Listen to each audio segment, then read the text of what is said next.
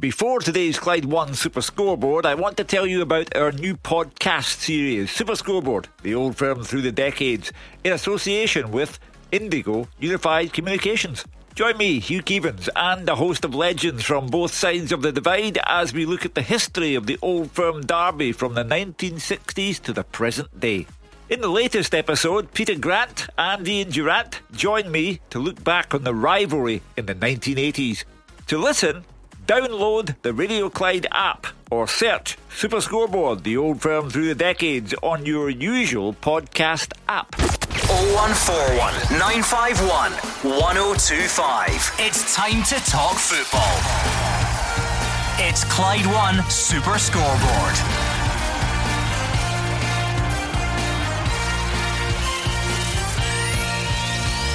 Good evening and welcome to Clyde One Super Scoreboard. No Ajeti or Forest for Celtic as they head to Bosnia for the crucial Europa League playoff. Steven Gerrard admits new signings could depend on getting past Galatasaray tomorrow, and 3 Kilmarnock players test positive for coronavirus. I'm Gordon Duncan. Joining me tonight is Jim Duffy and Mark Guidi. Yes, Gordon, as you say, a big week again tomorrow night. It's the final playoff games, 90 minutes. Celtic in Bosnia against Sarajevo for a place in the Europa League group stages, and Rangers entertain Galatasaray. 2 really tough fixtures for the Old Firm sides, and the transfer speculation about some of the players won't go away. Alfredo Morelos, Ryan Kent at Ibrox, and Odsonne Edouard and Olivier Ncham, all under the microscope at different clubs. And as you say, Kilmarnock will their game go ahead on Friday night against Motherwell. And for Scotland, Stephen Clarke all over the papers today saying that hopefully the 22-year wait is going to be over and we're going to get positive results next week against Israel and the following month against either Norway or Serbia. Let's wait and see. Jim Duffy, we're usually over these qualification Europa League qualifier nerves in July because that's when they usually take place, but they're rumbling on. The seasons are well underway and massive games for Celtic and Rangers tomorrow. Yeah, well, I mean, again, we usually have a kind of excuse in some of the other clubs in particular, and maybe not so much the Old Firm, but have the excuses in the past about not having enough game time, and other clubs are up to speed and all these sort of things. But that's certainly not been the case this time, and unfortunately we lost two clubs the last time round. But both Rangers and Celtic still in there fighting, and this is the last chance. It's very difficult ties for both, away to Sarajevo and at home to Galatasaray. But it's also opportunities that we want to try and take. And I think if both teams play to their potential, there's absolutely no doubt that we can have both of them in the group stages, and that's something that we always look forward to, Gordon. It's different, the same as everything else at this moment in time with no fans, but certainly for both clubs. And Steven Gerrard, as I think is alluded in his press conference earlier, that it might even have a major impact on whether they can bring any other players in if they get through into the group stages. Okay, the floor is yours. 0141 951 1025 to let the guys know what's on your mind. At Clyde SSB is your Twitter option as well. Mark, we 2 very different ties in the sense that Celtic heading to take on Sarajevo, who don't obviously have a European pedigree, not a big name, but you've got the added challenge of it being away from home and it's one leg. Rangers the opposite of that, a big name, something nearing a glamour tie, Galatasaray, but it's at Ibrox, home comforts, albeit with no crowd. So 2 very different challenges. Yeah, they are. And for Rangers, as much as a form away from home in Europe is absolutely first class, I'm sure that Steven Gerrard will be delighted that it is a home game, that don't face that travel to Turkey. They've also got a big league game on Sunday before the international break at home to Ross County. So taking that into account, it's a good one for Rangers, but they will have to be at their very best. From Alan McGregor to Conor Golson to James Tavernier, who's another one who's got speculation about a transfer in the past 24 hours, to Ryan Kent, who has been the difference for Rangers. I think he's been the informed player in Scottish football. They'll need to be right on it. And for Celtic, as much as they won last week in Latvia, it wasn't a vintage performance, but they got the job done. But they'll need to up it a bit against Sarajevo tomorrow night. That said, Sarajevo will probably be a wee bit more open, so it might allow Neil Lennon and these players to exploit that. But again, for Celtic, 1 off 90 minutes. Celtic have had some good results too away from home, but I think Celtic, because they're away from home, Gordon, slightly more difficult tie, but both of them very difficult. Right, 0141 951 1025. Don't hang about, get in touch with the guys and let them know your feelings ahead of those two games tomorrow, particularly you Celtic fans. With the kick-off time, 7 o'clock, this will be your last chance really to predict your team or tell us who should play and who shouldn't play. By the time we come on tomorrow, the team news will be pretty much confirmed, so don't hang around. Let us know who should play.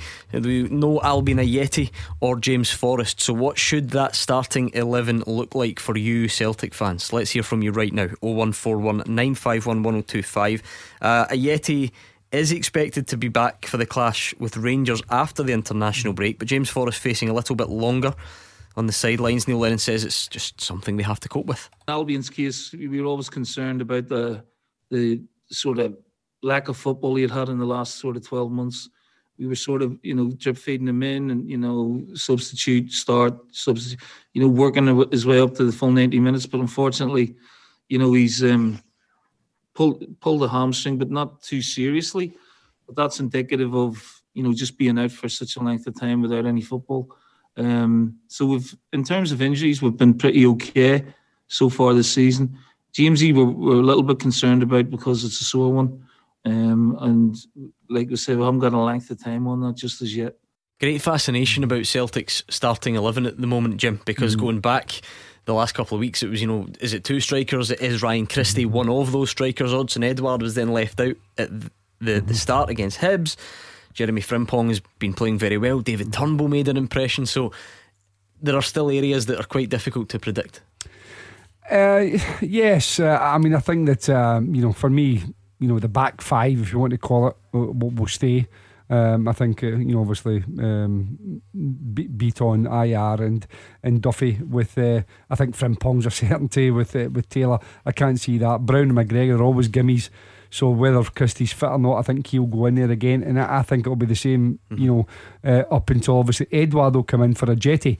So it's a very strong Celtic side, but playing away to Sarajevo, I think Celtic took a bit of unfair criticism for the Riga game because Riga played like an away team. They completely camped and allowed Celtic, I think it was 70% possession away from home, which is really unusual. Celtic, didn't really break them down as much and maybe weren't as slick as they could have been, but I still feel when you go away from home and dominate a game as much as that, yeah, it was a last minute before they scored, but they thoroughly deserved the victory. Whereas I think Sarajevo, I would guess would be a little bit more positive in coming towards Celtic. Obviously Celtic still got one or two issues defensively and they're still trying to get that balance right, but if anything, I think it might suit Celtic a little bit, the fact that if they come out and have a go, because Celtic have got the players to exploit any spaces. They've got the pace in the wide areas, they've got the quality, and as long as Neil Lennon can get inside Edouard's head, because he seems to be a little bit off the pace at this moment in time. So I think a wee conversation with him. Listen, we need you. You're such an important player for us.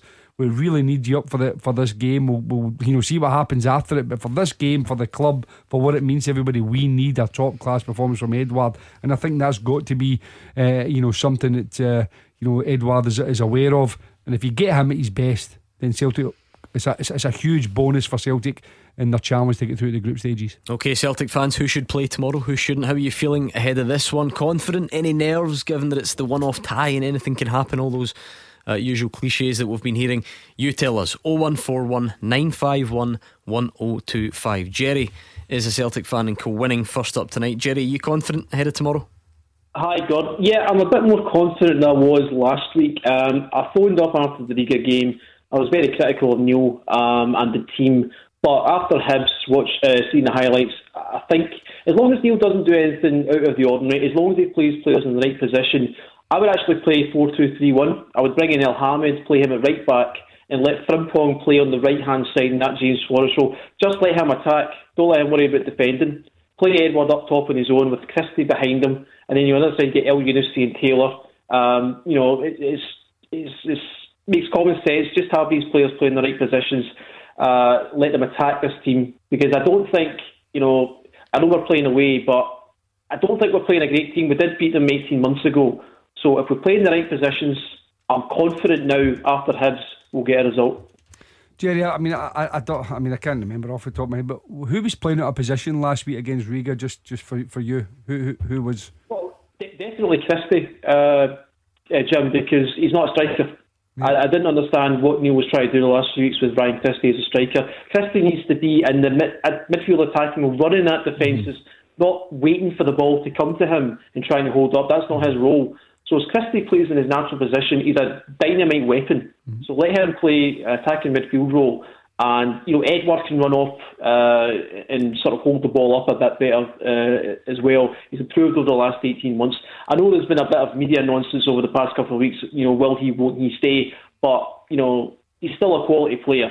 Let's not forget that. So I'm very confident with Edward playing as a striker, and Christie just behind him will get the goals. Yeah, I mean, I think Christie plays there for the vast majority of the time anyway. And I think, as I said, if he's fit, I know he come off the game, but Neil Lennon said he should be okay. So we expect him to get back in again. Was he winded or something? If I remember, yeah, he that said right? It was an awkward one, but I think it was just before half time. And I think that listen, they had David Turnbull to go on. They were winning the game 2-0, and I think that it was a relatively comfortable position to be in when you've got a £3 million player to go in. And listen, David Turnbull was terrific. Obviously, I was at the game, and he certainly looked very, very relaxed in that role. But again, I don't see him changing the three at the back. I think that's something he'll stick with. I think Frimpong, and Taylor, they can bomb up and down. Sometimes when you move players forward, we've had this debate about the Scotland squad. Can you play, Andy Robertson one ahead? Sometimes, even if it is somebody like that, like you're saying, Jerry, about Frimpong, sometimes they need to come from deep. They need that space, and when the space is close to them, they're not quite cute enough, like a James Forrest, to come into the areas in the inside right channels, if you want to call it that, and make those type of runs. And that takes a little bit more learning. I wouldn't risk that in this European game. I think you have to get through. So I wouldn't change. You've just said keep players in the right positions. Frimpong's right position is either right back or right wing back. I wouldn't change him. He was exceptional again against Hibs. For me, he's a real talent. And I wouldn't be tweaking that at this moment in time, that's for sure. Just going to sum up, Jerry, how big a game this is, or how important you personally feel it is. There was obviously all the disappointment after Ferencvaros. This is a chance to get into the Europa League, and you only get one chance at it. We know that. We don't have the two legs. Just how much pressure's on tomorrow? To be honest, Gordon, I think it's more of an important, from a psychological standpoint. You don't want to be going out of Europe this early. But obviously, with the current situation with COVID, we don't know what's going to happen with football. Football can get shut down in 2 months' time, and then we don't know when they're going to start up again. So from a psychological standpoint, you just want the players to be winning games, keep that momentum going, take it into the domestic scene, especially as it is, an important 10-in-a-row season. So psychologically, I don't know financially how much money we're going to make out of it this year, to be honest, with no crowds, but psychologically, it's a big deal. Yeah, well, in fact, on that, in terms of the benefits of it or the importance of it, Neil Lennon says tomorrow night's result will not have any bearing on players coming or going. We want the week to end as quickly as possible. We want to keep all the players. If we can add one to the squad, great. If we can't, I'm still very happy with the bunch of players that I've got, and they will get better now. Things will settle down. There'll be, a lot more focus on our season after that. The club are going to be and are quite strong on that. We don't want anyone to leave. We want to keep all our assets, and regardless of the result tomorrow night, that'll be the case. And we'll get into this actually with Steven Gerrard a bit later as well, Mark, who's got a slightly different take on it. Finances are one thing, but the other thing that Neil Lennon can't really legislate or can't speak for is a player's appetite, whether that be a player wanting to stay or a player wanting to come to a club. That's the bit that doesn't matter what your finances look like. European football is a carrot to some players. Yeah, try to get players in the door. He might be happy what he's got, but if he loses one or two, he might need to get to work, and the board might need to get to work. Don't want to chase Edward out the door because he's a quality player and you want to see them stay in Scottish football, but there does appear to be something no right with him. I just watched the highlights of Sports Scene on Sunday night, all the games, and I think it was Celtic's third goal, And even he's not even held it upright. It's a tackle that's put it through to Turnbull, and a beautiful pass from Turnbull. Lennon said he just wasn't in good form at the moment. Aye, but I don't know. I think there's more. I think there's more to it. And when it gets to that stage, as we've said all along, if a player wants to leave, 9 times out of 10 they get to go, because A, you don't want to keep an unhappy player. B, you don't want to miss out on the chance of getting tens of millions, and then if they don't turn it on for the next 3 or 4 months, their value drops, etc, etc. So the Edouard one for me between now and Monday night is going to be very, very interesting, and I think Celtic are going to have some bids to look at for him. I mean, Jerry, you think psychologically it's important to go through, because then you're confident, you're a European footballing side, and you can perhaps flourish going on. You know what we're like in this part of the world, you sometimes hear the alternative and said, oh, I don't know, European football, it might be a distraction. Do you buy into that at all? No, we've got the squad, Gordon, to cope with Europa League campaign. Unlike Rangers, we have proven we have the mentality to win league titles. You don't have any Celtic players coming out and saying that they can't handle the pressure when the pressure's on. So we've got winners in our squad. Rangers don't. And I was going to actually have a wee pop at Hugh if he was on the night, but he's been going on about how Rangers now will provide a title challenge. But I wanted to ask him, how can he back that up? Because if the season ends in December, he absolutely is right. But the last 2 years, Rangers have collapsed after January. So if it goes on to May, I think the same thing will happen again. I think they won't be able to handle the pressure. Their own players have come out and admitted that they can't. And as you keep saying, this season is going to be bigger than any other season in recent history. The Celtic players have proven they can handle the pressure. Rangers players haven't. That's just my opinion, but I stand by it. I certainly wouldn't want to speak on behalf of anyone, never mind Hugh Keevins. It's just a judgment call based on what he's seen so far. He's been wrong before, I'm sure many people know that. But then similarly, just because something happened previously to Rain doesn't mean it'll happen again. It's just listen, you can look at it two ways. You can look at it and say, it's the last couple of years that Rangers haven't managed to sustain their kind of first half of the season for them, or you can say maybe they've learned and maybe they've understood it. But listen, regardless of that, Rangers have to win a trophy somewhere along the line under Steven Gerrard, I think, to make it a successful tenure. I think that he's had real backing from his board over the last couple of years. They've brought on and they have changed the squad several times to really support their manager, and I think that has to be rewarded with silverware of some sort, whether that's a cup or of course from the Rangers fans they'll want that as a league is number one priority. But there has to be to make it a successful tenure. To me, there has to be a trophy somewhere along the line this season. Let's see what kind of nick both squads are in come Tuesday morning, and then we'll be able, all of us, Jerry included, Hugh, myself, Duff, you, will then be able to make a more considered call, one, because that's your squad for the next 3.5 months. You've then got the first Old Firm game of the season right after that. So I think there's a few twists and turns to come at both clubs between now and Monday night. Alright, thank you very much, Jerry and Co. Winning 01419511025. And it leads us on nicely, because we're just discussing the importance of Europe and what it can mean psychologically, what it can mean for your pulling power with regards to signing players. Well, Steven Gerrard admits Rangers may have to knock Galatasaray out to get the signings that he wants. So Rangers fans, good time for you to call 01419511025. We'll hear from Steven Gerrard next. You are the voice of Scottish football. Call 0141 951 1025. Clyde One Super Scoreboard. Massive midweek of football for our European representatives. Celtic heading to Bosnia without Ajeti or Forrest, as we mentioned in the first part of the show.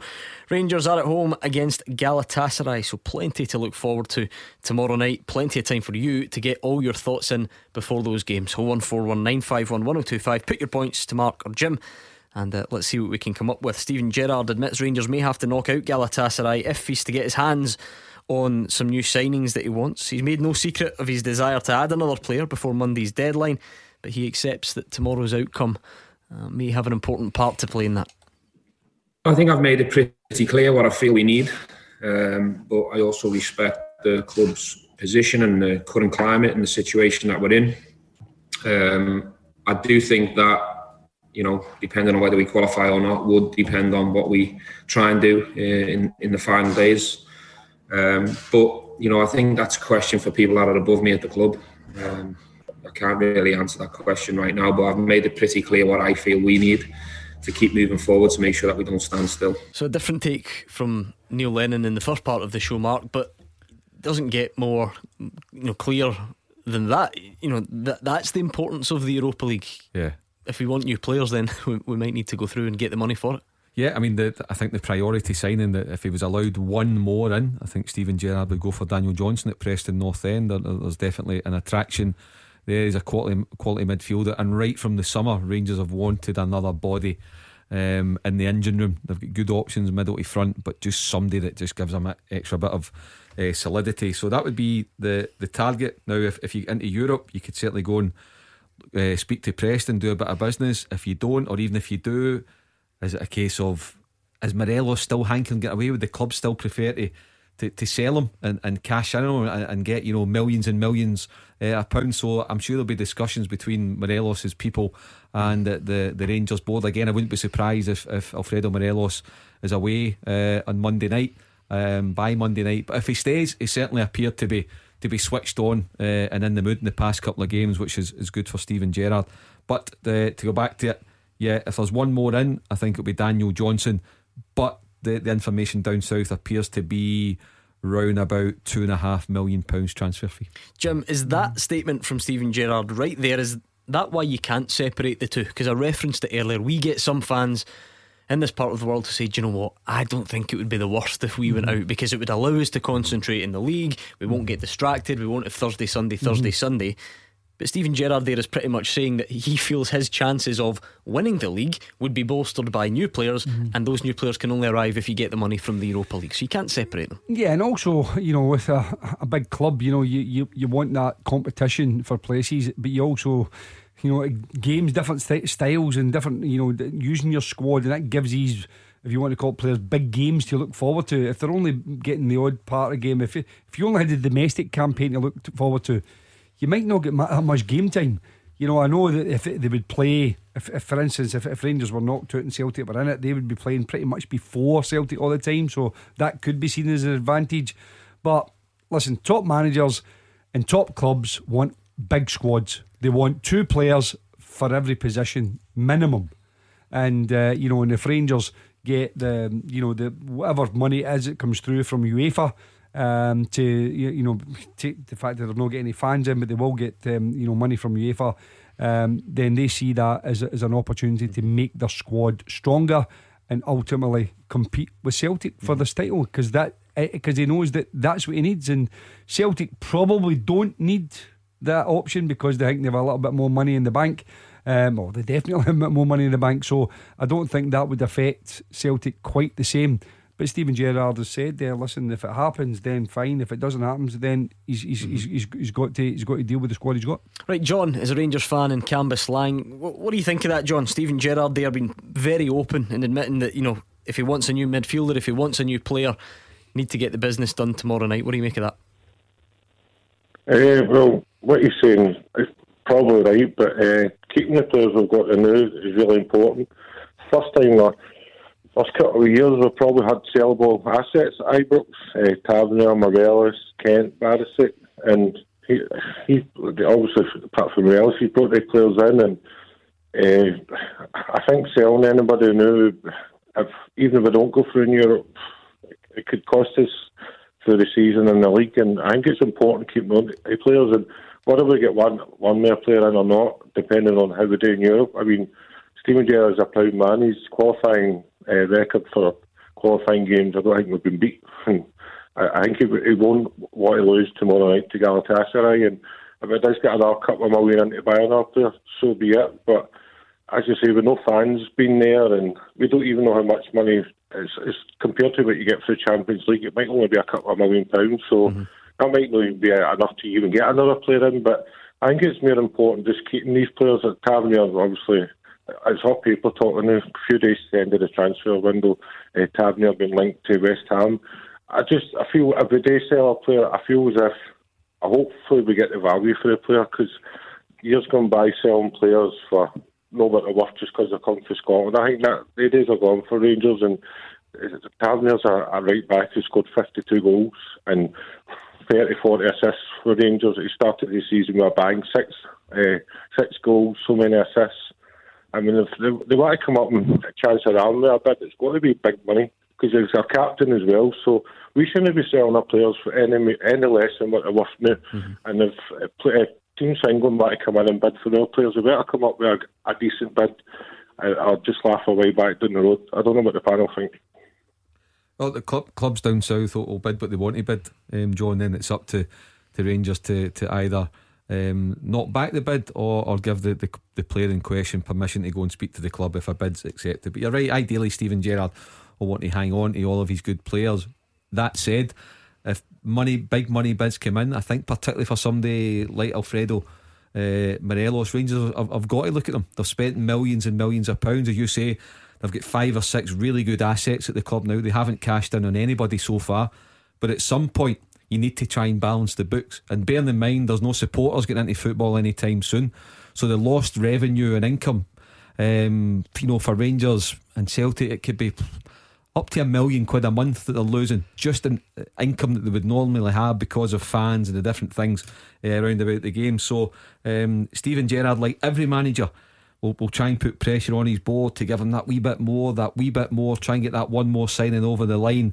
But Rangers have spent heavily, they haven't brought anything in yet, so it could well be that they need to sell someone before they can bring another one in. James, is that where the size of this season and the emotions that surround that season come into it? Because as Mark says, at some point you have to sell your assets. It's actually a good thing. I know that fans don't like to see their best players leaving, but if you can sign players relatively cheap and move them on for big money, that's a good thing nowadays, and it should be seen as a success. But given what's at stake, do you just feel it's not the right time? John, sorry, my apologies. I've got James on the other line, that's why. On you go, John.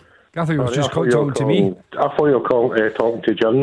So did I, John. I've never called him James in my life. Anyway, sorry, John, on you go. Well, at the end of the day, I mean, selling, if we sell a player and it costs us the league, that could cost Steven Gerrard his job. But I suppose it is a balancing act. But I've spent a lot of money in the summer, and I mean, it's business. We might need to sell somebody, but I just don't want to sell somebody for less than what they're worth. That's my worry, that we get a team coming up in the bid and we want to take a player on loan and the board go. What do you think Tavernier's worth, John? Moment, what's a realistic price for Tavernier? 10 million. 10. What about Morelos? I would say 18 million. 18. But because the last couple of games he's come on, as you're saying, he's looked a better player. His link-up plays actually got better the last couple of games. He looks less selfish. He's not taking as many shots. It looks as if he's been a team player the last couple of games.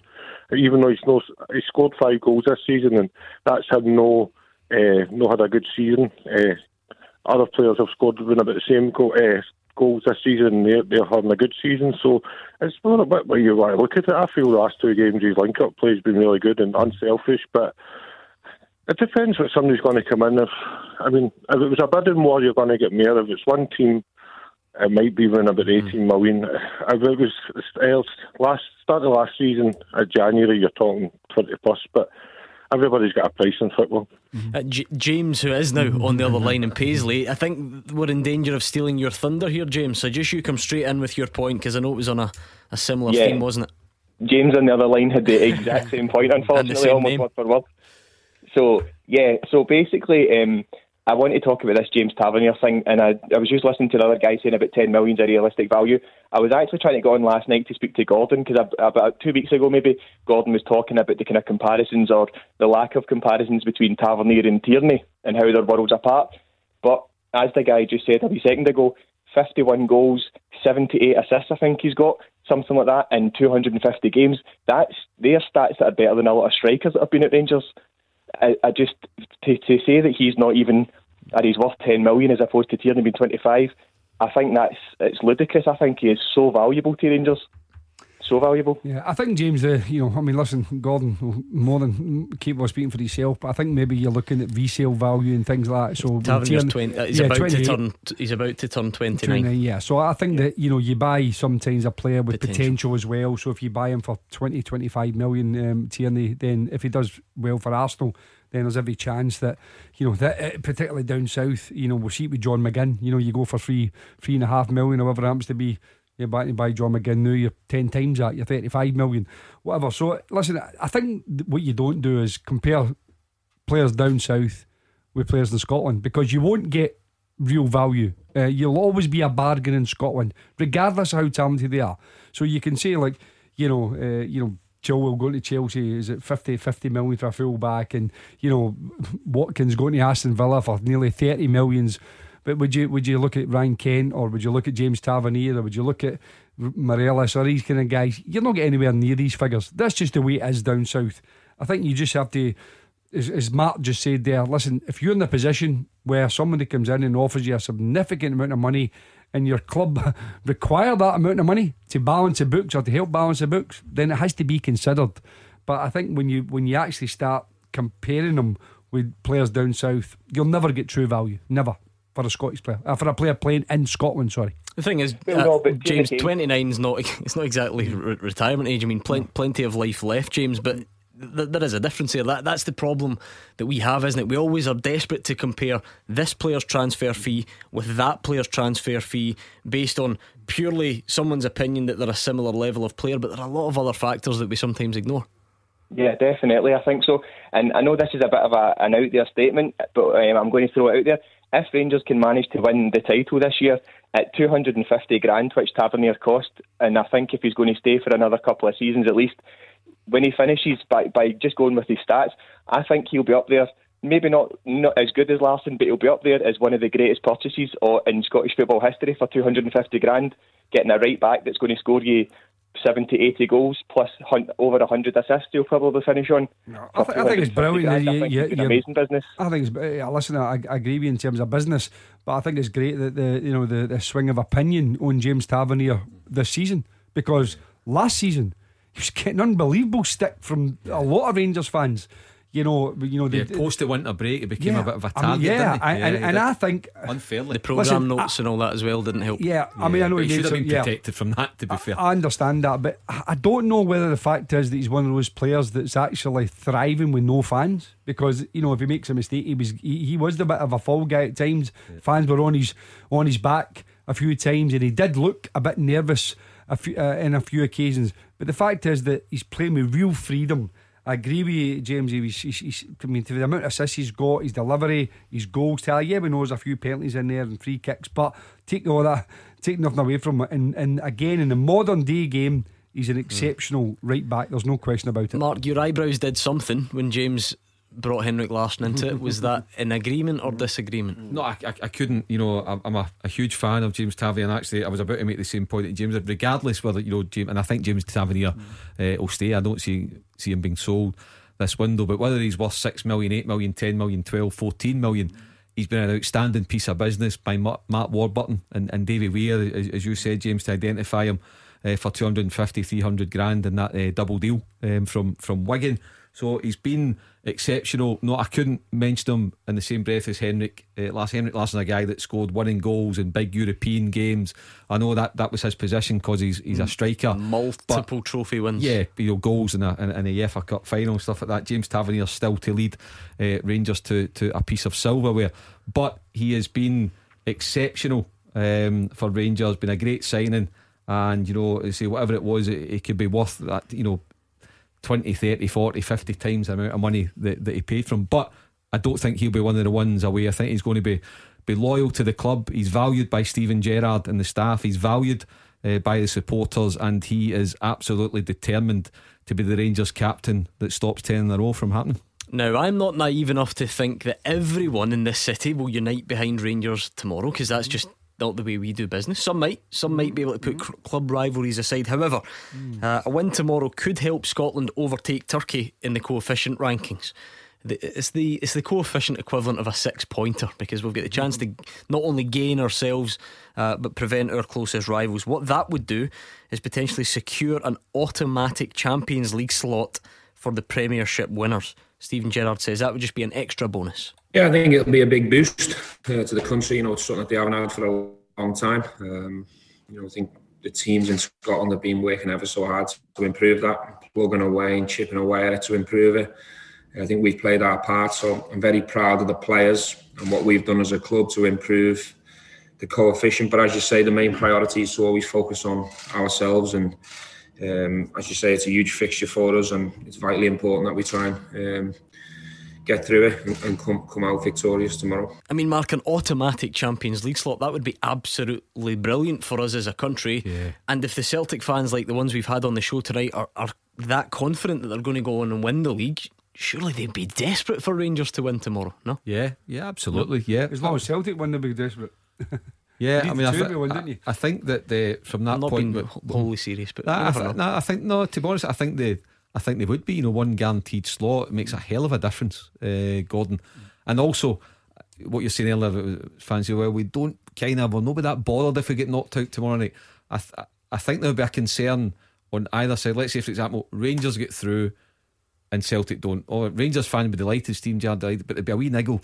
They don't have that Thursday-Sunday shift now. They've got clear midweeks in the first half of the season, and likewise vice versa. If Celtic get through and Rangers don't, Celtic will be happy, but they'll also be saying, well, maybe I'd rather have the clear run. So there's pros and cons. So I think you want both clubs either both out, obviously, or both through, obviously. And I think both will sneak through, but very, very nervy in both games. James, good to hear from you tonight. That was James in Paisley. 0141 951 1025. It's an ideal time to call because we're going to get travel with Stephen, and that means you could be up next. 0141 951 1025. This is Scottish football's league leader, Clyde One Super Scoreboard. Mark Guidi and Jim Duffy here with me, Gordon Duncan, on tonight's Clyde One Super Scoreboard. We are on Twitter as well as the phones at Clyde SSB, and this just shows you the wide range of opinions on the topic. So Reno is on. Gordon, I'm a Rangers season ticket holder. I hope Rangers get put out tomorrow and Celtic get to the group stages. This outcome would boost our chances domestically. Europe is a bonus, but we're judged domestically. Even though we've just heard from Stephen Gerrard saying he wants to strengthen his squad in an attempt to win domestically and needs to succeed in Europe. Why do we want to separate these things so much? I don't know, but I can see his point.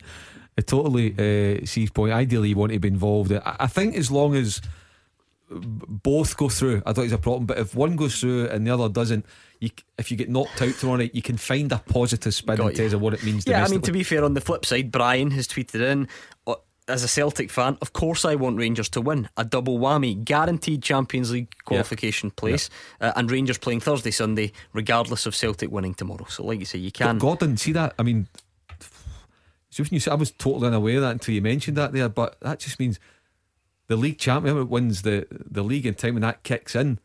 That's 30 million quid guaranteed for winning the Scottish title. And the nervousness and the drama of that mid-July to the end of August, all those qualifiers you've got to play. Winning the league becomes, it's bigger than 10 in a row. It's 30 million quid guaranteed for winning the Scottish title. Yeah, it's just one of those quirks of the draw, Jim. Rangers could have been paired with a team from any number of UEFA's nations. It so happens it's Turkey. It so happens they're the ones that we need to try and get one over on as a nation if we want that automatic Champions League spot. Yeah, I mean, it's just an unbelievable incentive for Scottish football. The fact that Rangers have done well in the last couple of years under Stephen Gerrard, and as I said, and Celtic obviously have always been the kind of last couple, up until recently, the kind of standard bearers, if you want to call it. So it's really important for both clubs to win.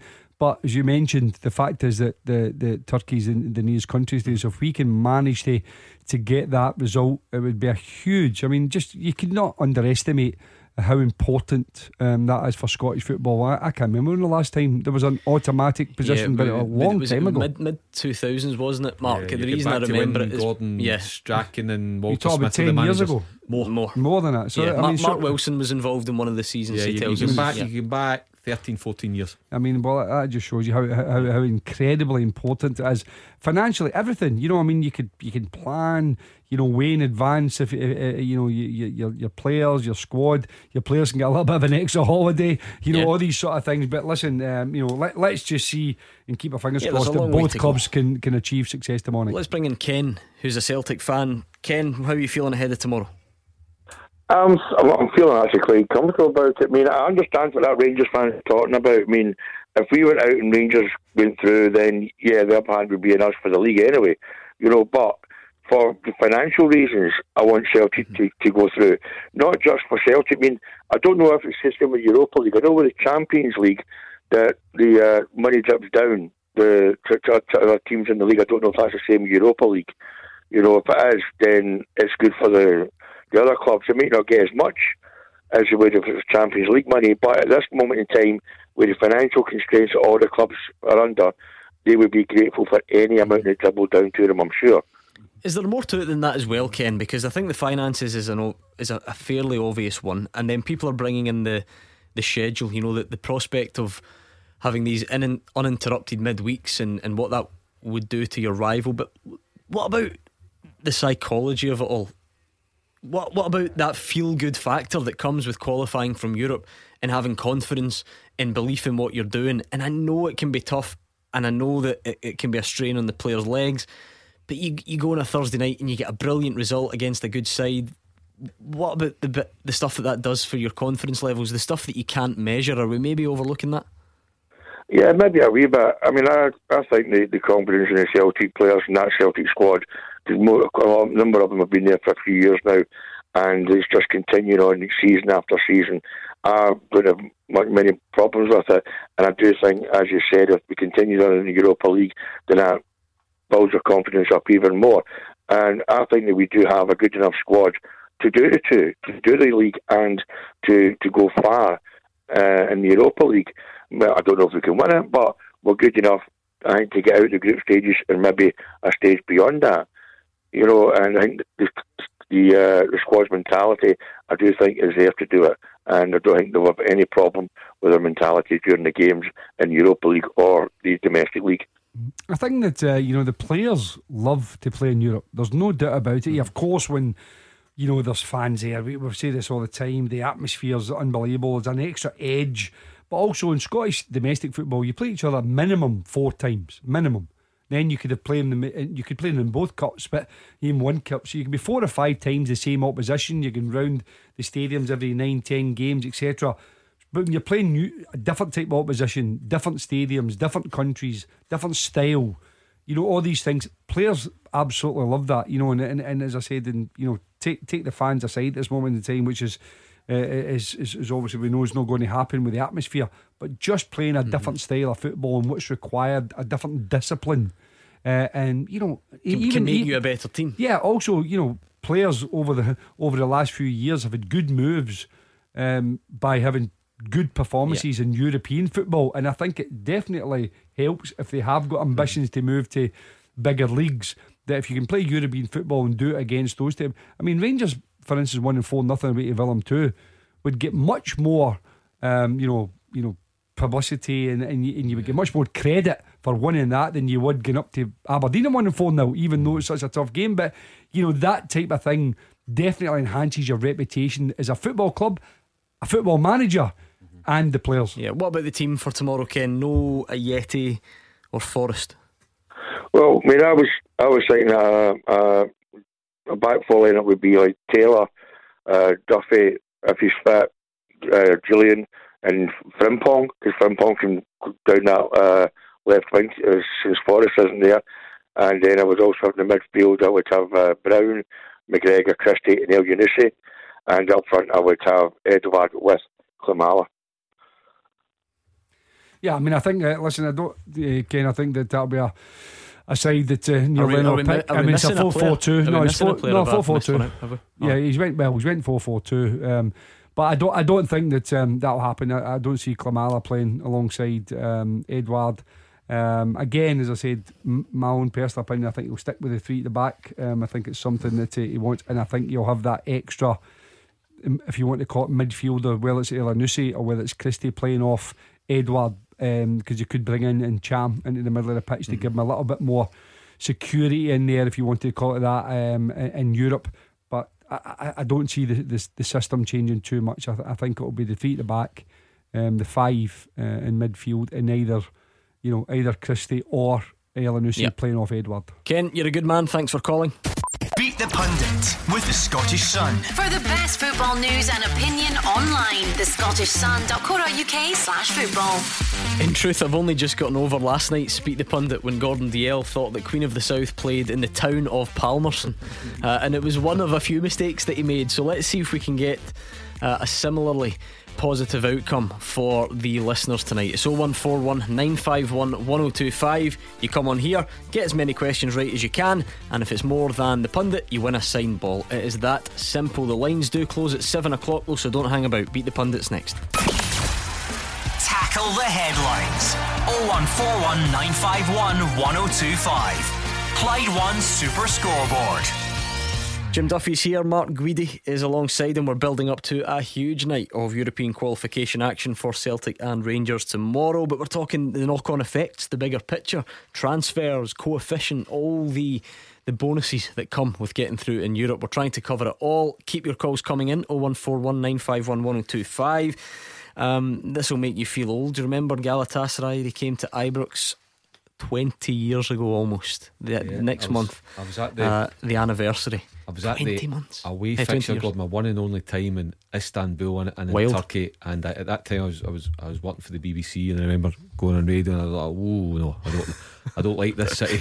I don't like it at all. And it was the veteran manager was in charge of Galatasaray at that time, Lucescu, the Romanian. I think went back and forward 2 or 3 times to the club. But yeah, Dick Advocat's team, remember it well. Well, you'll get the chance to reminisce, because we're going to speak to someone who had their first ever start at Ibrox in that game. You'll hear from him after we do this. Beat the Pundit with the Scottish Sun. For the best football news and opinion online, thescottishsun.co.uk/football. Always room for Beat the Pundit, especially if it gives the listeners the chance of winning the signed ball like they did last week. So we're up and running for the listeners on a new week. Let's bring in Keith in Bishopbriggs. How's it going, Keith? Hi, how you doing, Gordon? Not too bad at all. How's things? This is your first Beat the Pundit outing, am I right? First Beat the Pundit, it's my debut tonight. Right, why tonight? We'll see how we go. Why tonight? Is you just listened for years and you've eventually been tipped over the edge? Do you know what? One of my mates has actually been on fairly recently, and I think he did not too bad, so I just want the bragging rights with him. Did they win? That's the idea behind it.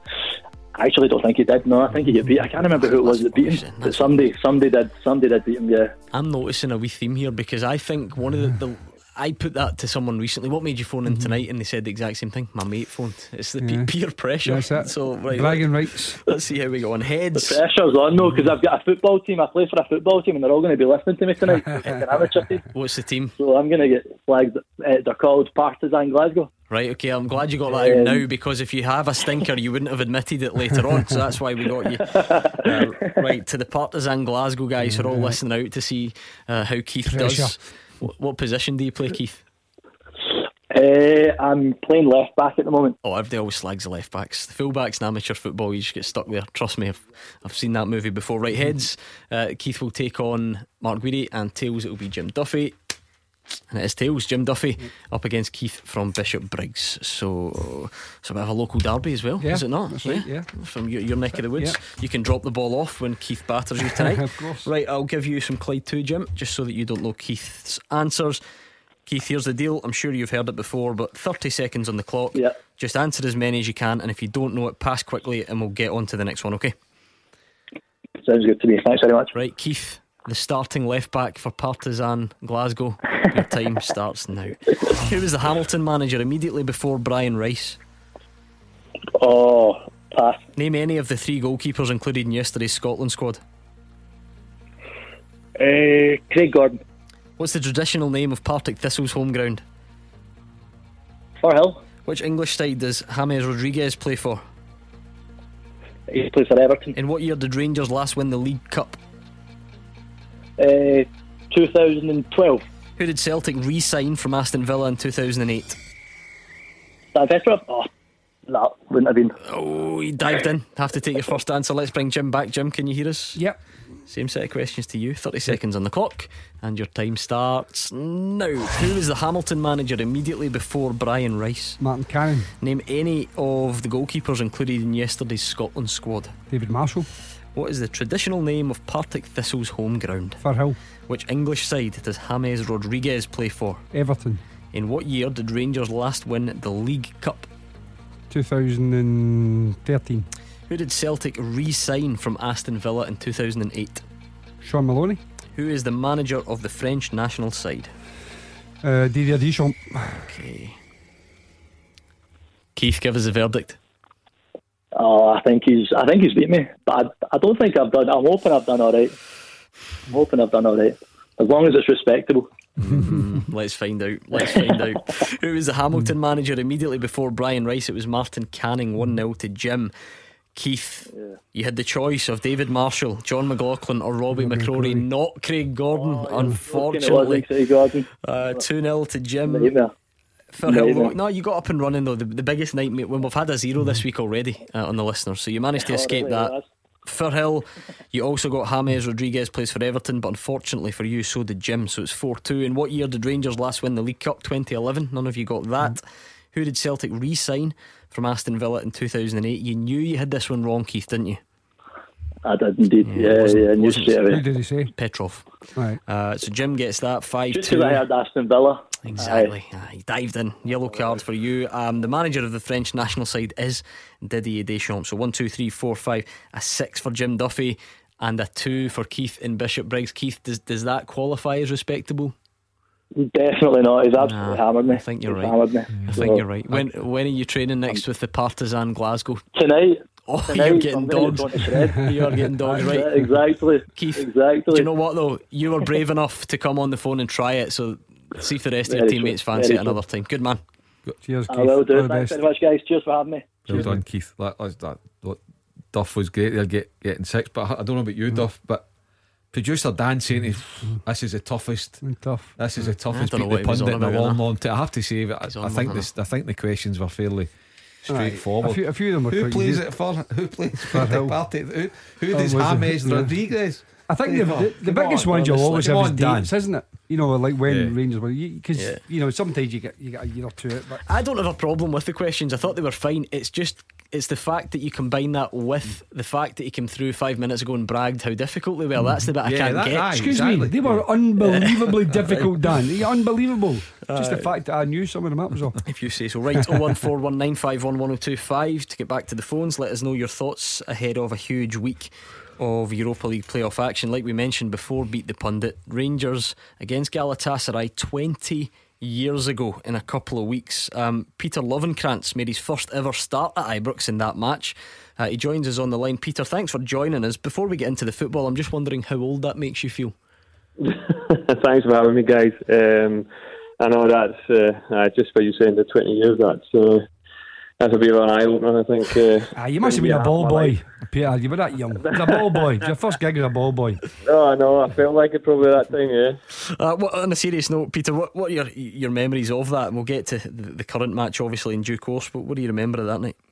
To be fair, though, it's like a long time ago, as you say. You know, I just remember most of the thing I remember the most was probably the Champions League anthem, standing at the bit, because it was the first time I've experienced it in a starting position, in a starting lineup. So it was quite a special moment for myself. So something you dream about as a young boy, to be able to play the elite football like that and being part of that and listening to that song. So that was what kind of comes to mind first of all, was just how big it was for myself. The actual game, to be fair, remembering much about it, you know, I think it was quite an even game. There wasn't much in it. Either side, it's 0-0. But I just remember it was a very wet day. That sounds about right. Yeah, exactly. Of course, there's the family connection this time. Yanis Hadji will be hoping to play for Rangers this time. His dad, who wasn't a bad player in his day, a bit of an understatement, he lined up for Galatasaray that night, didn't he? Yes, he did. He was a top player, you know, an absolute legend for Romania and that as well. And in legendary football in that. So it was a he was a really good player, but lucky enough we managed to keep him contained that day. Yeah, that's right. I remember hearing, Mark, I remember the game, but not enough to sort of remember the passage of a player who was good or who was not. I think he was quite quiet that night. But what a player! Oh, he was a top player in his day. But yeah, Rangers certainly managed to curtail him, and it's funny when Peter's mentioned that, and it's a thing that all players, whether it's ex-Rangers players or ex-Celtic players, and we feel, well, I don't know, I feel if I'm in a stadium or the music, the music just all right, Jim, me and you, I've not got a hair in our head between us, but on the back, you talk about the Peter, do you agree, even when you're standing there in the lineup, you're about to take part, are the hairs in the back of your neck getting up? Are you genuinely getting goose pimples when that music's on and the camera's zooming right in your face as it goes along the team lineup? No, definitely. That was like I said, it was one of the special moments for me. To be able to be in a starting lineup in a Champions League game, that has been a dream for me as well. So to be able to stand there and see the camera coming by, and you've been seeing that on TV for so many years, and to actually be part of it and listen to that song going out there, but also atmosphere at Ibrox in European football was always special. It's something that's unbelievable that unfortunately they're not going to experience this time around. So I think that will probably have a big factor as well. Yeah, we talk about the Hadjis, maybe a slight element of split loyalties. You'd always back your boy, wouldn't you, over the team that you used to play for? I won't try and speak on behalf of him. What about the current Rangers team then, Peter, and the size of the challenge and the importance of the game tomorrow? No, I think it's a hugely important game. I think for the club in general, it's big. Financially as well. Going through to the group stage will be good financially for the club, but I think also for the team and for the management that's there and now, I think also be a good statement for them to put out, to get through to the group stages against a top opposition like Galatasaray will be. It will be a tough game. So they've always been a good team for many years. So it's definitely not going to be an easy game at all. So I think it's for everybody. I think it's hugely important. On Ianis Hadji, he of course didn't start at the weekend and Jordan Jones did, and we haven't seen a lot of him, but he took his chance in the sense that he scored a goal. Is that enough to keep him in, or would you expect Ianis Hadji to return? I'll be surprised if Ianis Hadji doesn't go back into the starting lineup, to be honest. But I would say though that I think John Jones did himself no harm at all. Put himself and also put a wee doubt in the gaffer's head that the manager has to now make a decision to find out who he's going to play. But I would say that he took his goal extremely well. It was a perfect goal for a winger type thing. The first touch across the defender and opened up the goal and slotted it perfectly in. So he did himself no harm at all. So it'll be a tough decision to make. There have been many times in the last couple of seasons where Rangers' go-to guy on European nights has been Alfredo Morelos. Given what's happened in the last few weeks with the form of Ryan Kent, Peter, is he the main man for Rangers tomorrow in your mind? 100%. I think in the sense of that for somebody like Hadji as well, and for Morelos, I think Ryan Kent have kind of outshined everyone on that pitch for a number of weeks now, and proven how good he is and how good he can be, and probably has more to come hopefully as well. I think he would definitely be the main man. I think in front of goal, creating stuff and what he does is very important for the team. So I think he'll be hugely important for the club.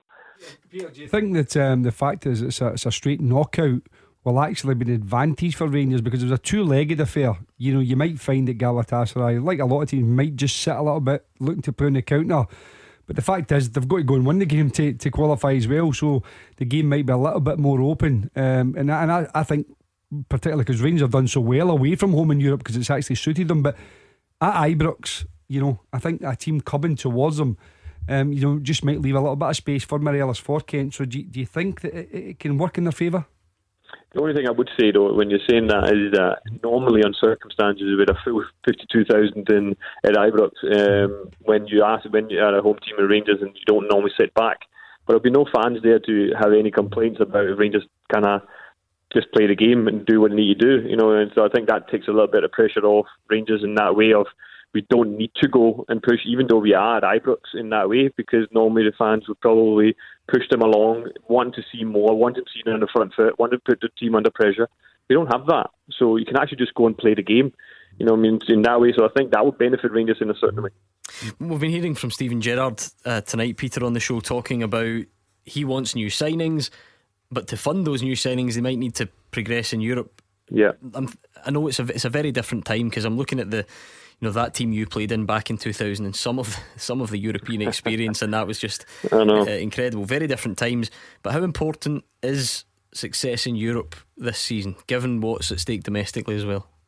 I think no matter what, I think European football for Rangers is huge.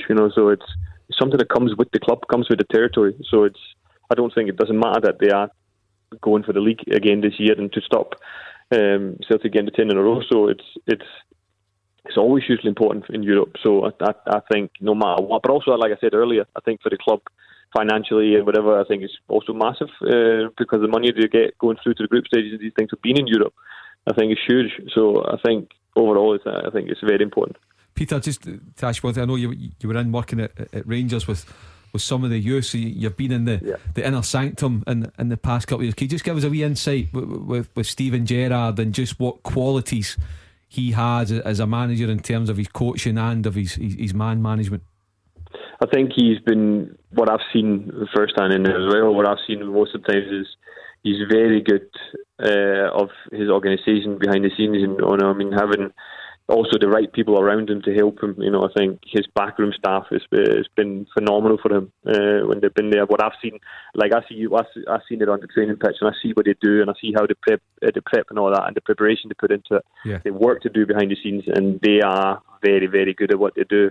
With the organisation from behind it. So not only is the manager Steven Gerrard, but also his backroom staff has been fantastic for him around the back. So, but like you say, his man management of players, I've not seen too much of because of he does that of course in private. But what I've seen is and what I've heard also is comes across very, very well. Right, just before we let you go, Peter, taking it all into account, then some of the things we've mentioned, how confident are you that Rangers do the business tomorrow? Yeah, I'm quite confident. I think after watching the last couple of games, scoring a lot of goals, I think we're looking good to go, and I think we'll definitely score again. And also, I think at the back having Al McGregor back and goal, I think it's important. I think especially in Europe, surely he should play again after his performance in the last game away from home, where he was absolutely outstanding.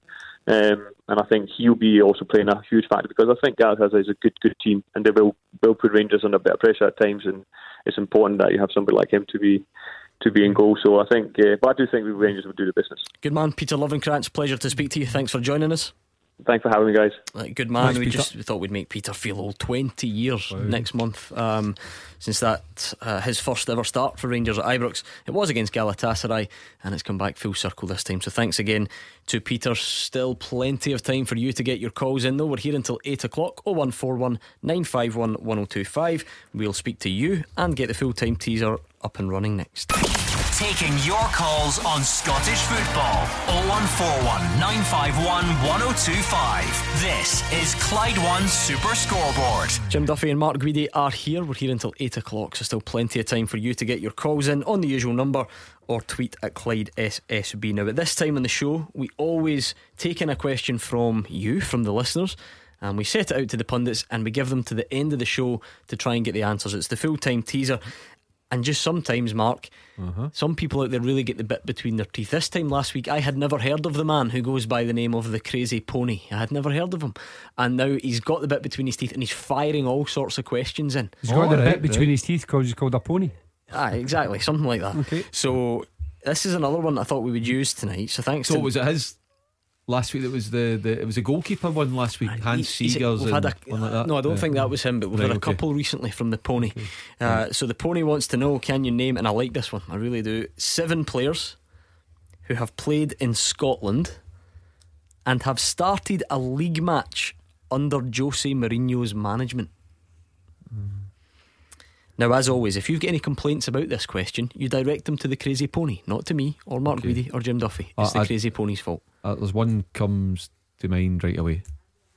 Nuno Capuccio. Yes, for Porto. 7 players, now 6, who've played in Scotland and have started a league match under Jose Mourinho. Was Emerson, was he there as well? Was he no. Porto, no? That's right, Emerson. So he's been. Oh, now. No, well, maybe. Spit out. I was going to say Gravison. No. Right, okay. I actually thought you were going to get that. I don't know why. I thought you were closing in on it. His brain was working overtime. Okay, I can leave it there. Oh, hey, okay, sorry, I'll throw in another one. Jankowskis at Hearts. Yes. Right, we're getting there. So we're looking for Edgar in total.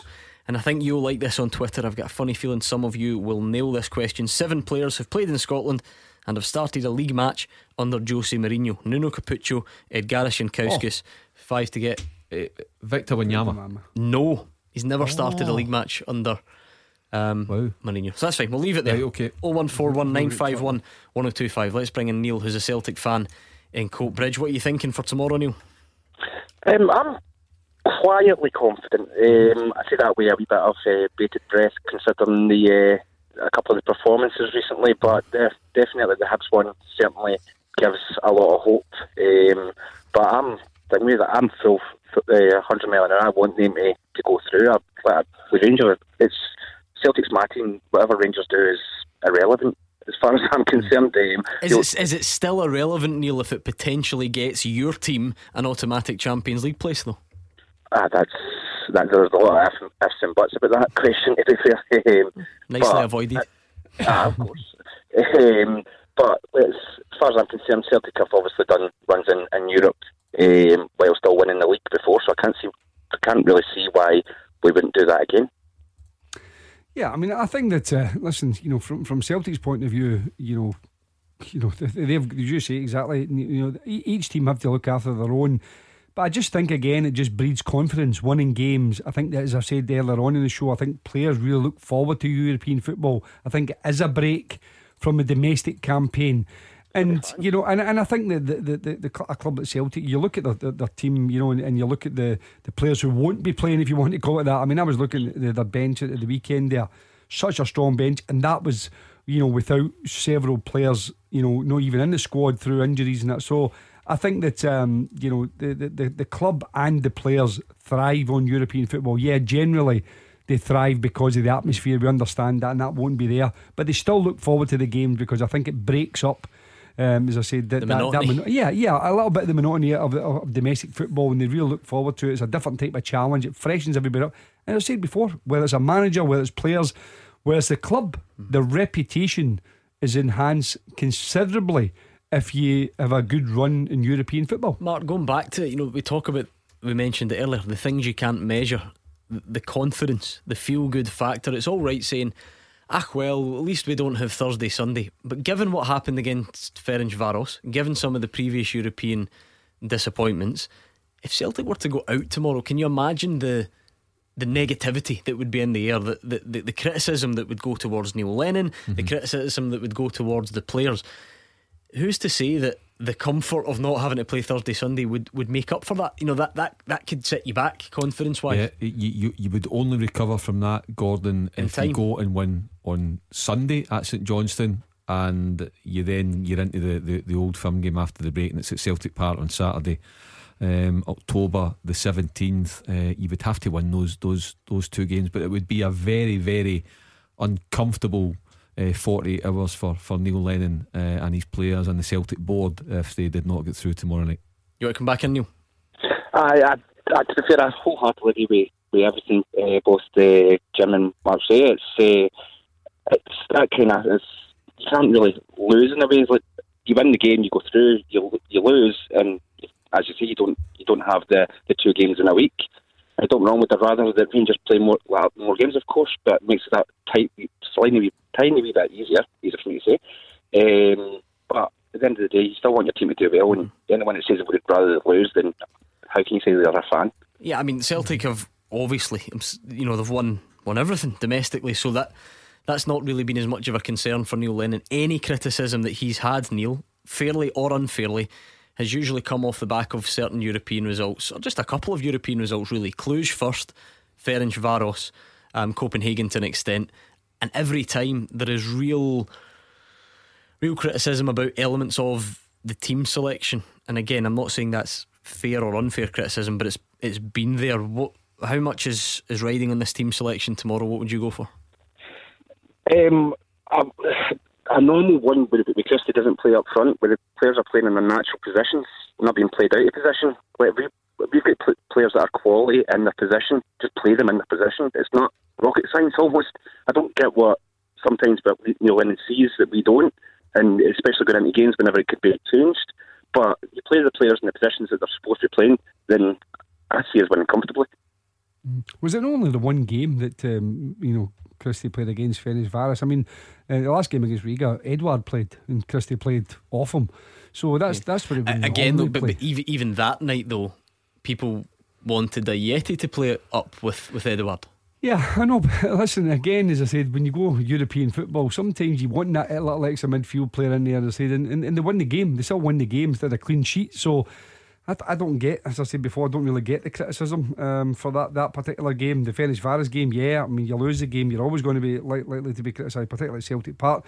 But, in this game, away in Sarajevo is a tough game. I mean, there's no doubt about it. So, yeah, listen, every manager, especially nowadays, everyone's got their opinions on, and the debate will always go on about the team selection. But I think in this particular case, with Jetty being injured, Edouard will come in.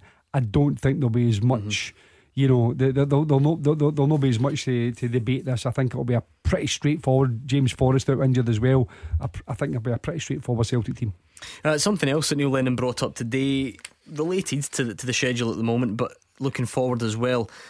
He says he's concerned about the impact of the schedule, the international break, on his players ahead of the Old Firm game on the 17th. It's not just the Scottish boys, it's the Israeli boys and Norwegians, Sheehan with Ireland, all our international players here going away, could be, involved in 3 games. That would mean they play on the Wednesday, and then travel back on the Thursday, the game Saturday morning. So we're going to have no time whatsoever really on the training ground with them. So yeah, it's a lot cause for concern. One, picking up injuries, and two, the little time that we'll have with them when they come back. But he won't necessarily be alone, Mark. It gets the headlines because it's that fixture, and it's Celtic against Rangers. But that is going to be a very interesting week or so to see which players come back unscathed from international duty. Yeah, for both managers, but without knowing the exact numbers, I think Celtic will have more players away on international duty with all the different countries involved, and it's not ideal, to basically have one day of proper training, and even then that day will be the Friday, which Duff knows better than me. It's a prep day. You're just running through things, maybe a wee bit of crossing and finishing. You know what to risk anything. There's tiredness, sports scientists are involved, so a lot of it will be kind of video and classroom work on the Friday night, at the hotel. Maybe just going through set plays, looking at Rangers, some clips, and likewise the same for Steven Gerrard. So it's far from ideal preparation, that's for sure. Are you the type that allows yourself, Neil, to look a bit longer term and say next 3 weeks take European qualification and that first Rangers game are massive for Celtic, or are you going to give me that old football manager's cliche about taking one game at a time? To be fair, I think as fans we always look at the next big games. To be fair, it's hard not to. We're allowed that kind of that thought process, whereas with players obviously you do have to take it one at a time. But next 3 weeks, getting all the wins in, then it could be a lot of the people that were very disgruntled with Neil Lennon in certain decisions, myself included, might just love him a wee bit more again. Yeah, I mean, Mark, don't get me wrong, that obviously goes for both. You can either win both, lose both, whatever it may be. Same pressures, same scrutiny on Rangers. But the next 3 weeks for both sides, given that they'll only play 2 or 3 times within that, could be massive. Yeah, on and off the park. And remember, we're in the last 5 days of the transfer window too, Gordon, which is crucial. So it's first things first. They look at tomorrow night. It is the old cliche, one game at a time. You then look at Sunday, Celtic St Johnstone, Rangers home to Ross County. If you're in a national break, they'll keep their fingers crossed that they don't get any other injuries, and then boom, before they know it, 2 nights sleep with their players and they're back into the Old Firm game. So it's a massive month on and off the park, and come the 18th of October, we might have a different look at the squads, and we might have a different look at the league table. Speaking of transfers and targets, Neil, there was the story today. It didn't really come to much, if you like, but I think it was Sky reporting that Celtic had made an approach for Ryan Sessegnon, who would obviously slot in at that left back, left wing back role. Sky also then reporting that the finances of the deal were going to be a stumbling block. It's clearly no secret that's the area, though, that Neil Lennon's looking to address, isn't it? Oh, 100%. I'm a big fan of Taylor, but it's we just need someone that's can do both as defender and attack. Now, don't get me wrong, the whole Sessegnon thing is, as much as I would like it to happen, I'm sure there'd be a few pigs flying before that would happen. To be fair, the finances are just not there for us to even entertain that kind of deal. As much as obviously I would hope that it does happen, I just severely can't see it happening. Just to give some credit, Gordon, to old newspaper colleague John McGarrett at the Daily Mail. It was John broke the story in the Daily Mail. No problem with that last night, and John's on the ball when it comes to things like that. So I've no doubt the way that John's written it, that there's an interest there, but there can be an interest, as you say, Neil, whether it gets over the line. There would certainly be a lot of interest in Sessegnon because he's very highly rated down south too, but it's certainly one obviously that Celtic are looking at for a loan. Yeah, I mean, Alfie Doughty is the name that keeps cropping up. Talk of Celtic going back again at Charlton. Ryan Sessegnon would have been the sort of well, beyond the upper end of the financial commitment, Jim. Yeah, but if you don't ask, Gordon, you don't know. I mean, at the end of the day, it's just worth an inquiry. If you ask the question and they come back and tell you it's way at your price range, then fine, you just say, well, thanks very much for that, and then you move on. But you know, Jose Mourinho or the board that whoever it deals with, the director of football, sporting director at Tottenham, might just think, listen, we need to move some players out. We want to try and get some capital in. We've heard Jose Mourinho last night after the Chelsea game talking about needing a striker in, needing somebody. What Mourinho says, I'll have a wee look at Edouard and we'll make Sessegnon as part of the deal. Yeah, you never know. I mean, all these conversations might go on in the background, but do you think that's what he was talking to Eric Dyer about when he followed him down the tunnel? Yeah, well, I don't know. He had a toilet roll in his hand at the time, so he's probably just trying to help him out. Have you ever had a similar situation? Yeah, actually, many years ago when Don't tell me it was at Bulkhead. We can't No, it was actually at Capello, but I was actually playing for Dundee, and John Brown, who famously went on to Rangers and did brilliant. There's a joke in there as well. Yeah, John Brown, yes, exactly. But Bomber went off the pitch.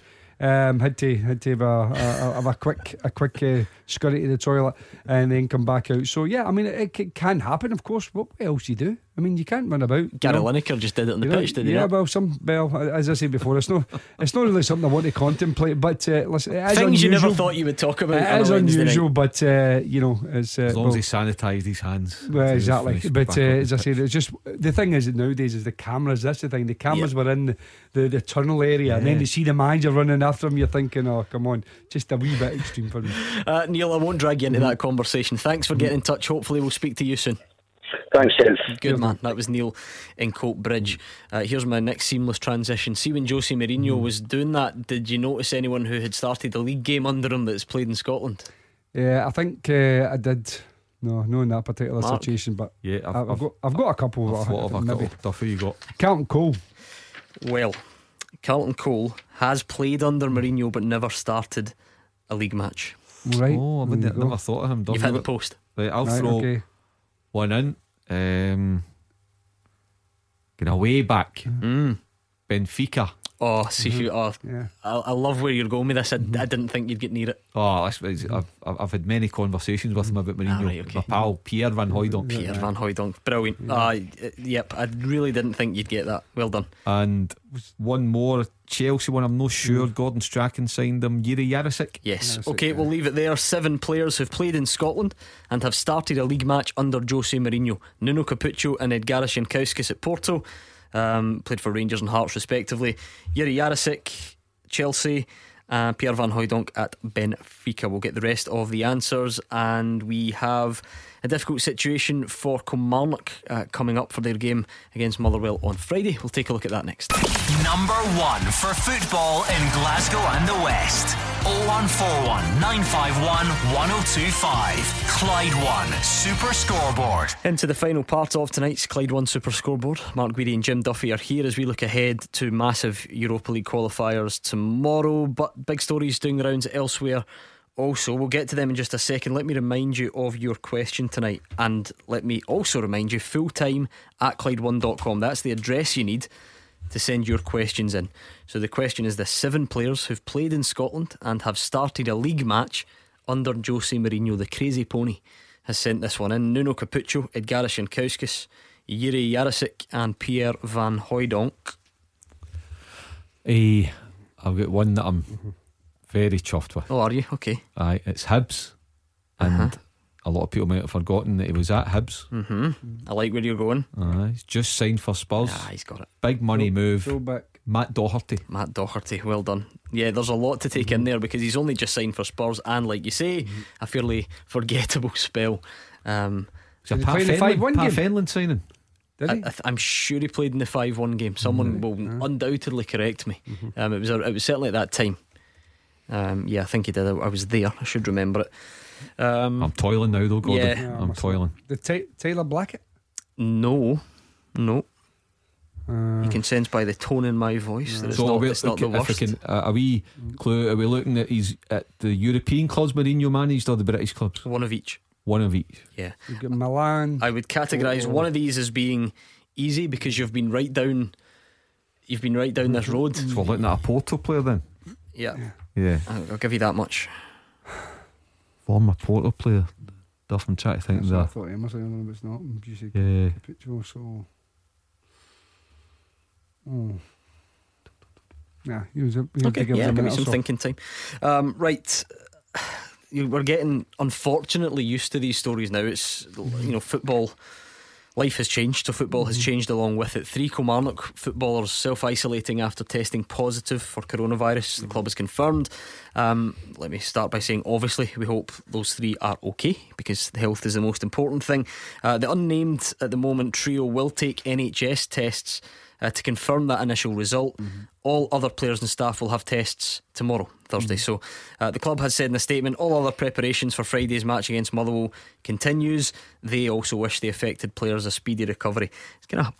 It's just a horrible state of affairs, Jim, where to use that really annoying phrase, it is the new normal. We've seen it a couple of times. Accies have been there, St Mirren have been there, albeit St Mirren's was quite extreme with the goalkeeper.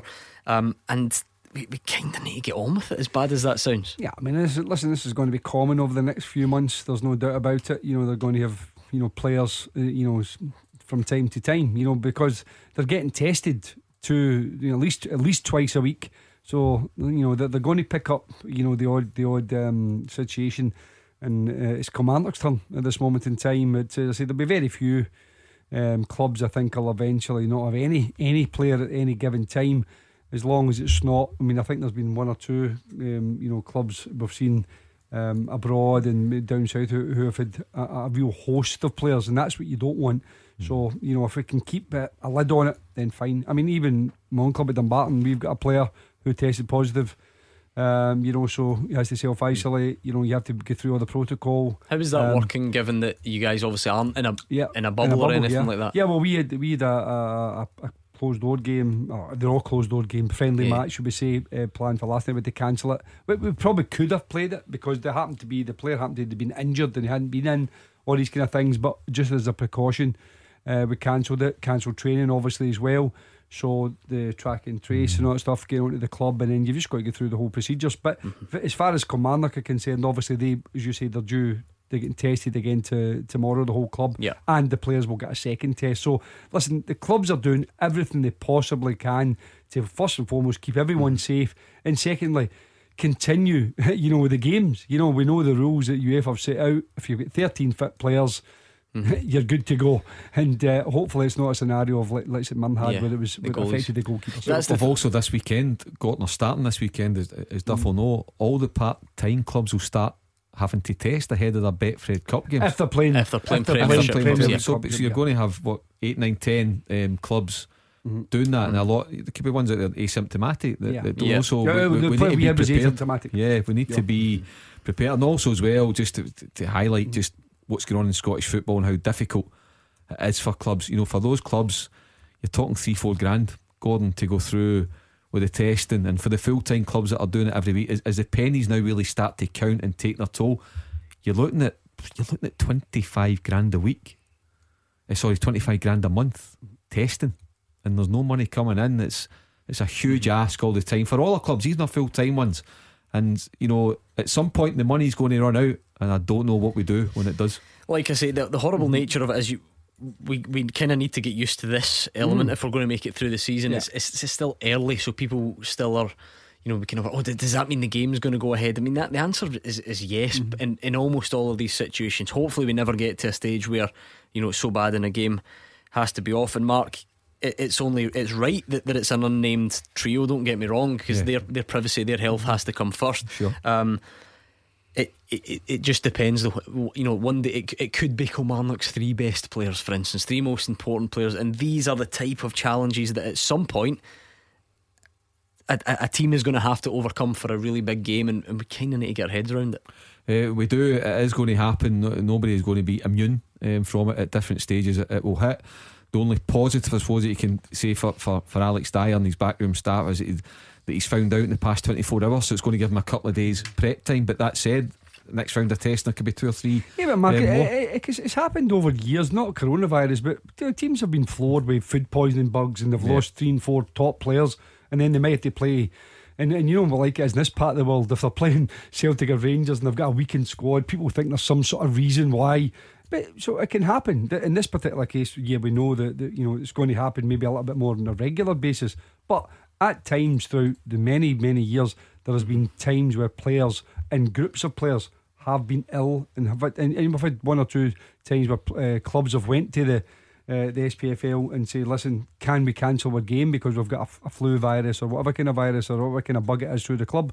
So it does happen, and we just have to, as you say, Gordon, it's going to be more common practice. We just have to get used to it. Speaking of some of the lower league teams, I think this one's raised a few eyebrows. There's a bit of fascination around this, Jim, and I'm keen to get your thoughts on it. As we know, in our Premiership we are running with 5 substitutions, 5 substitutes in a game at the moment, so it's obviously an increase on what we're used to. Now the lower leagues have voted for it, and you and Dumbarton, Leagues 1 and League 2, they will also have 5 subs like the Premiership.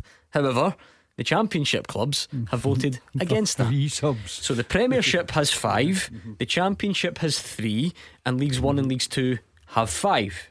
And I think the cup competitions also have 5. Somebody I'm beginning to confuse myself. The Championship is the outlier, Jim. 3 subs only in the Championship. To be honest, it baffles me, and I think that you know I know they ask the clubs to vote, but I think sometimes you know the people that run the club, just run the leagues, have to just make a decision. You know, just have to say, listen, the consensus over the Scottish football, the whole of Scottish football is at 5 subs. Listen, I'll need to sign in a couple of players. I don't have 5 subs at this moment in time, so it's not really going to affect me. But were you asked, how does the decision making process work? Were you asked by your chairman or whatever club, to say, what do you think football wise, and what was your response? My response was, I really, to be perfectly honest with you, I wasn't bothered either way, but I thought it would go with the 5. So I just say, for this year, for this season, because of what's happening, because we've got, you know, players, you know, didn't have a proper pre-season and games and all the bits and pieces, I thought 5 would be better, even though I always think it'll help the full-time clubs more, the clubs with the bigger squads more. But I think for protection of players this year, because you're going to have to condense more games in a shorter period of time, I think that 5 would have been better. Yeah, Mark, it just to be fair to the league or whatever Jim says, you know, we should have just taken a decision, because when you get different divisions voting, you end up with a really weird situation like we've got. But you can just imagine it the other way around. The clubs would moan and say that they should have been allowed to vote on it. Democracy, etc. Look, it is what it is. Decisions. It does look a bit odd, doesn't it? Crack on, but yeah, it does. You'd expect uniformity, to be honest, in the 4 divisions. Right, I think we'll get. Let's just go straight to the teaser. A good question. I liked it. The Crazy Pony sent it, and it's full time. at Clyde1.com. If you've got any ideas at all, I know loads of you have got brilliant knowledge and trivia and all the rest of it, so send it into fulltime at Clyde1.com. 7 players who've played in Scotland and have started a league match under Jose Mourinho. You've got Capuccio, Jankowskis, Jarosik, Van Hooijdonk and Matt Doherty. You've got 2 to go. I told you one of them was Porto. The other one must be Chelsea, eh? No, Man U. Let's do the Porto one first then. I'm toiling with it. Do you know what? I've got somebody. I'm thinking that it's Rangers and they played for Big Alec at Rangers. Am I right? Yes, you are. Right. Give me another wee clue, because do you know what? I can manage myself. Watched him play and interview him. I've got something. It's just you need to help me. Played for. Funnily enough, he played for Spurs, not under Mourinho obviously, but he played for Spurs in the English Premier League. Yeah, I've not got a clue. Scored a long range Old Firm goal, didn't he? Oh, Pedro Mendes. Pedro Mendes. Right, player. the last one is Man United, and I knew it would be the last one. I would have put everything I own on this being the last one. Please gamble responsibly. Celtic or Rangers? Neither. Oh, Hearts. I'll tell you, it's not Joel Pereira, the goalkeeper. Right. I don't. Was it under the Romanoff era? No, it was only a couple of seasons ago. Oh, the boy that played left back. Yes. Yeah, not Garrido. Nope. Played left back Duff. That Craig That's Levine what signed I him. thought the left back was What's the initials Tyler again? Blackett, but it's not. So it's not him. DM. Dean Martin. Makito. No. Dimitri Mitchell. I wouldn't have got it. Right, thank you, remember him now, Mark yeah. and Jim. We're back Yeah. tomorrow at 6. Callum is up next.